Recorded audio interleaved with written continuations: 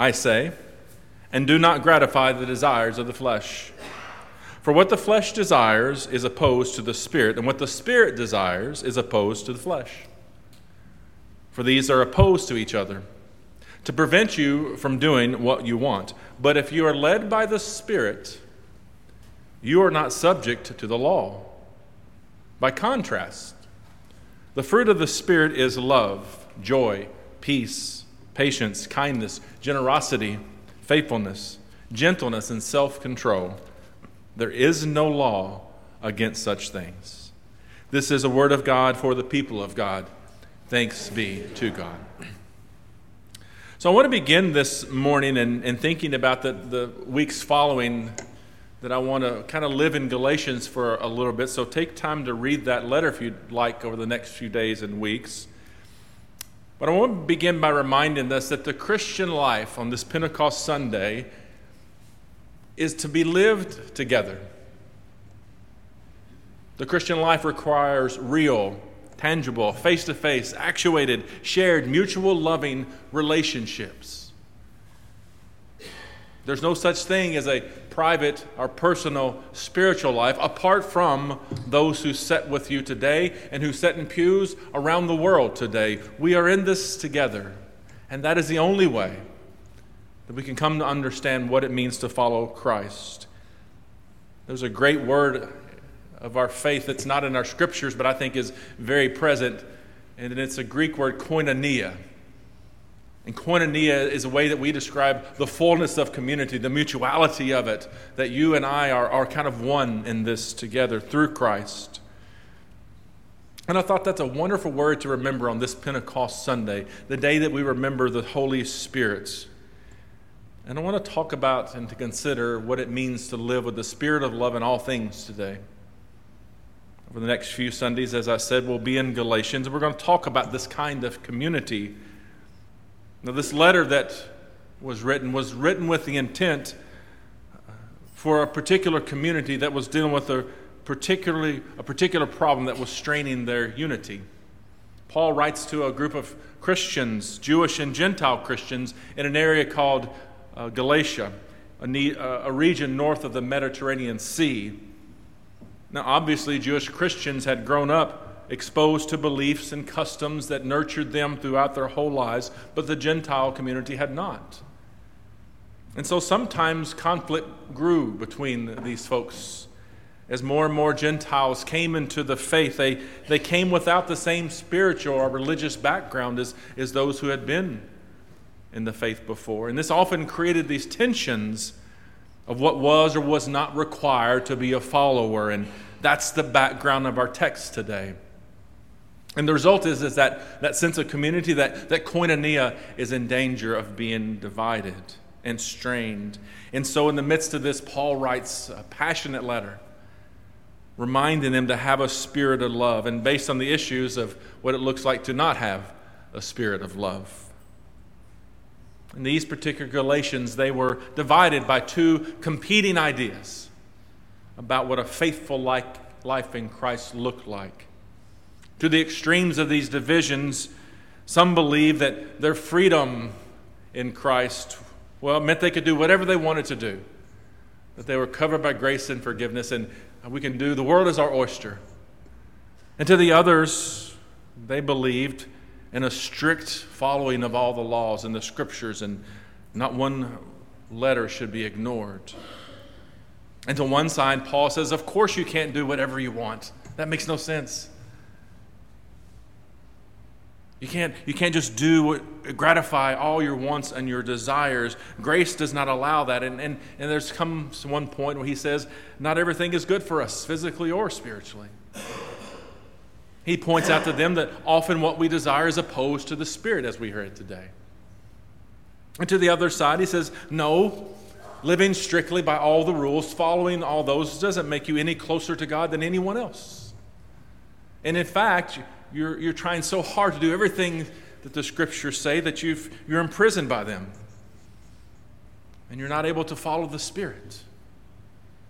And the ignition point here was the rite of circumcision, and whether or not new Christians needed to be circumcised or not. It wasn't a trivial matter. The ceremony is called the Brit, and it has been going on in Jewish communities and families for 3,000 years now. And it has its origins in Torah in Genesis 17, where God commands Abraham to have this rite done for all males in the household. And under Jewish law, to not do it meant that you were subject to the penalty of karet, or being cut off from the community of God. So as we might infer, this is an important rite. Other conflicts erupted around food and cleanliness, but this was a significant issue. Even so, taken as a whole, Galatians offers a clear message that Paul is frustrated by this, that they're allowing this one thing to divide them. He's vociferous, he is agitated as he writes this letter, in his opposition to all parties involved. Not because he thinks there's something wrong with it, and not because he thinks it just needs to be ignored, but the problem here is patterns of thinking. They're trapped in old ways of understanding what it meant to be people of faith, and that now what had divided them between Jew and Gentile had been removed by Christ. They're blinded to what the Spirit was now doing, this new thing. Neither circumcised or uncircumcision is anything, but a new creation is everything. So at the core of this message, Paul wants to make the case that our freedoms and our ethical leading must neither be ignored, we can't live by following all the rules, that we must be Spirit-led. Come to terms with understanding Jesus in our own time as it relates to such things. Now, this idea of being Spirit-led has had me thinking a lot this week about how much I talk about the Holy Spirit with people. What do you know of the Holy Spirit? What do you tell people the Holy Spirit is? How do you explain that to people? Do you? Do we talk about the Spirit in our language, in our conversations together? I think a convincing argument could be that we in the mainline church, we don't spend a lot of time talking of the Holy Spirit. I'm thinking of myself here too. If you were with us last week, though, you remember that Jesus said, what as he ascended? I'm going to send you the Holy Spirit to guide you now. This is how you are going to traverse this life. This is how you're going to know that you're with me, through the Spirit. So do we still believe that? Do we believe that it's by our knowledge, or do we believe that it's by the Spirit that we are led? We get tangled and we can get divided over things that we can or cannot do, should or should not do. In fact, we seem to perpetually find good ways to divide and get encamped and encumbered by opposing ideas or knowledges about what faith looks like. And I would offer that sometimes we're rather comfortable speaking or defending or making our case of faith. But how comfortable, how common is it for us, how prevalent it is for us, you and I, to talk about the Spirit and what it's doing? It's my observation of myself, and that sometimes we're uncomfortable about talking about God's grace, because to do so only means that I have to share with you what brokenness God has healed. To talk about how the Spirit works is to talk about what I have been forgiven of. Can you think of the last time you spoke to someone about the Spirit? About what the Holy Spirit is doing in your life and among you, what God has saved you from, or saving you from, or redeeming you from, or guiding you towards. What is it that keeps us from plainly and simply sharing our faith and what God does? How is it that we can be more comfortable talking about what divides than what is keeping us together? So I want to ask a question today that's in your bulletin. I'm going to expand the question just a bit, though. But why does it matter to you that you're a follower of Christ Jesus? Why does that matter to you, and why does it matter to you that the Spirit is among us? I'll come back to that. But if it's by God's grace, and if it's through the Holy Spirit that we are guided and justified and redeemed, if we readily acknowledge that it is only by grace that we are redeemed, that we do nothing to earn it, how is it that we're not shouting that from the rooftops? On this Pentecost Sunday, We celebrate the birth of the church, the coming of the Holy Spirit. That's what this day is for. We celebrate that the entire Christian community around the world is united by the one God and the one Holy Spirit that we baptized in the name of today. One Spirit. Even if we perpetually find ways to divide ourselves and differentiate or to even split, the Holy Spirit has one job, and that is to keep us united. That is what it's always working towards. We do not celebrate today that we're all of one mind or one experience or one language. Cole read for us a wonderful story that on Pentecost, people of many voices were heard. Many languages were heard. Many human experiences represented. So we are defined in our unity by our differences, by our diversity. This is who we've always been. And in our differences, in spite of all that wants to divide us, we are of one Holy Spirit.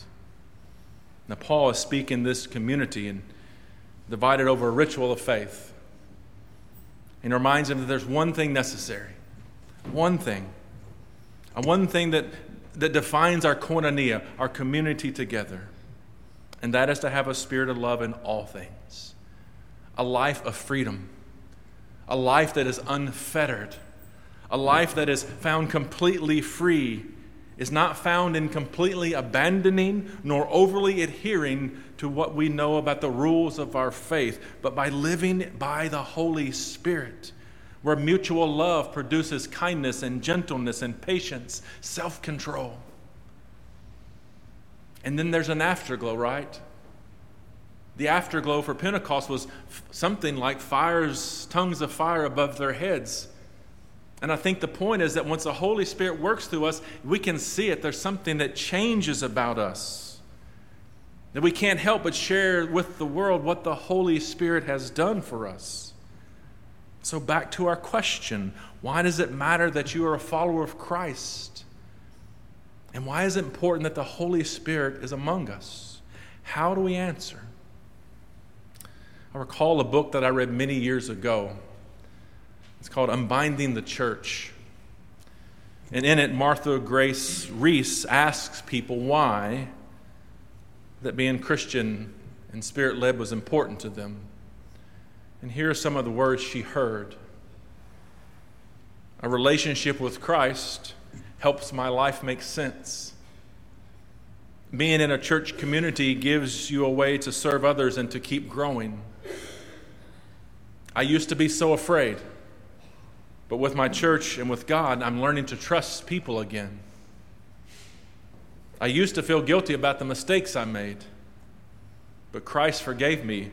My church friends still love me, and I want to help others to know this too. And one last person said, life with the Spirit is exciting. Did you hear those words? Are those words that we use?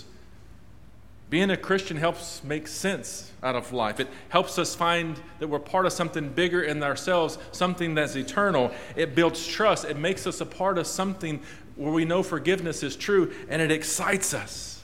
As far as I can read, following Christ and being led by the Holy Spirit has no downsides. It's all upside. It's all good to live within the Spirit. No, not everything is positive. We have our flaws. I know that I can be a hot mess at times. We get things wrong. But we're more than these things. No, we will never agree or find one human experience that works for all of us. Conflicts will arise, but we are known not by those. We're known by the fact that we are united by the Spirit. We're never going to argue or litigate ourselves into heaven. And we're never going to do it to keep anybody out. Most things will never be black and white. Sometimes we lean too far this way, and sometimes we lean too far that way, and we will be discerning the will of God for the rest of our lives. But we believe that we have a guide, and it's the Holy Spirit. And this is what brings us alive. Now, of course, we should not allow sin to become our natural inclination. We should never lord it over others with our personal righteousness. Instead, let us better learn to live in the freedom of the Spirit. And may that give us life. So what do you say, church? How about we make a commitment to speak of what the Spirit is doing among us? To tell the world, tell those we know what good things God is doing among us in our lives. Let us spend time each day in prayer, meditating on the Holy Spirit, and let it speak to us. Take every chance you have to both taste and to offer the fruits of love and kindness and goodness and gentleness, and I believe you will hear the Spirit speak in those things. And perhaps more than anything the world needs now from us is the Holy Spirit. I came across a story this week about a confirmation Sunday in a church. And the confirmands had learned the Apostles' Creed, and so they lined all the kids out. They had a kid for every single line of the Apostles' Creed, and they were going to show off. And so each child would have a stanza of the Apostles' Creed as it was said, and when it got to the time where the Holy Spirit was to be said, I believe in the Holy Spirit, there was silence. And the pastor was concerned and confused and couldn't figure out what's going on. Then finally, one of the little girls raised her hand, the one who believed in Jesus, and she said, well, the little boy who believes in the Holy Spirit's not here today.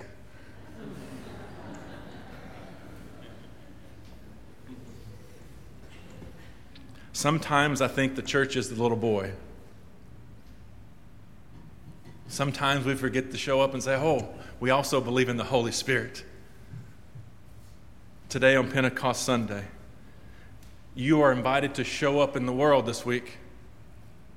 You're invited to go and let the world know that we believe in the Holy Spirit, and here is what the Spirit is doing among us.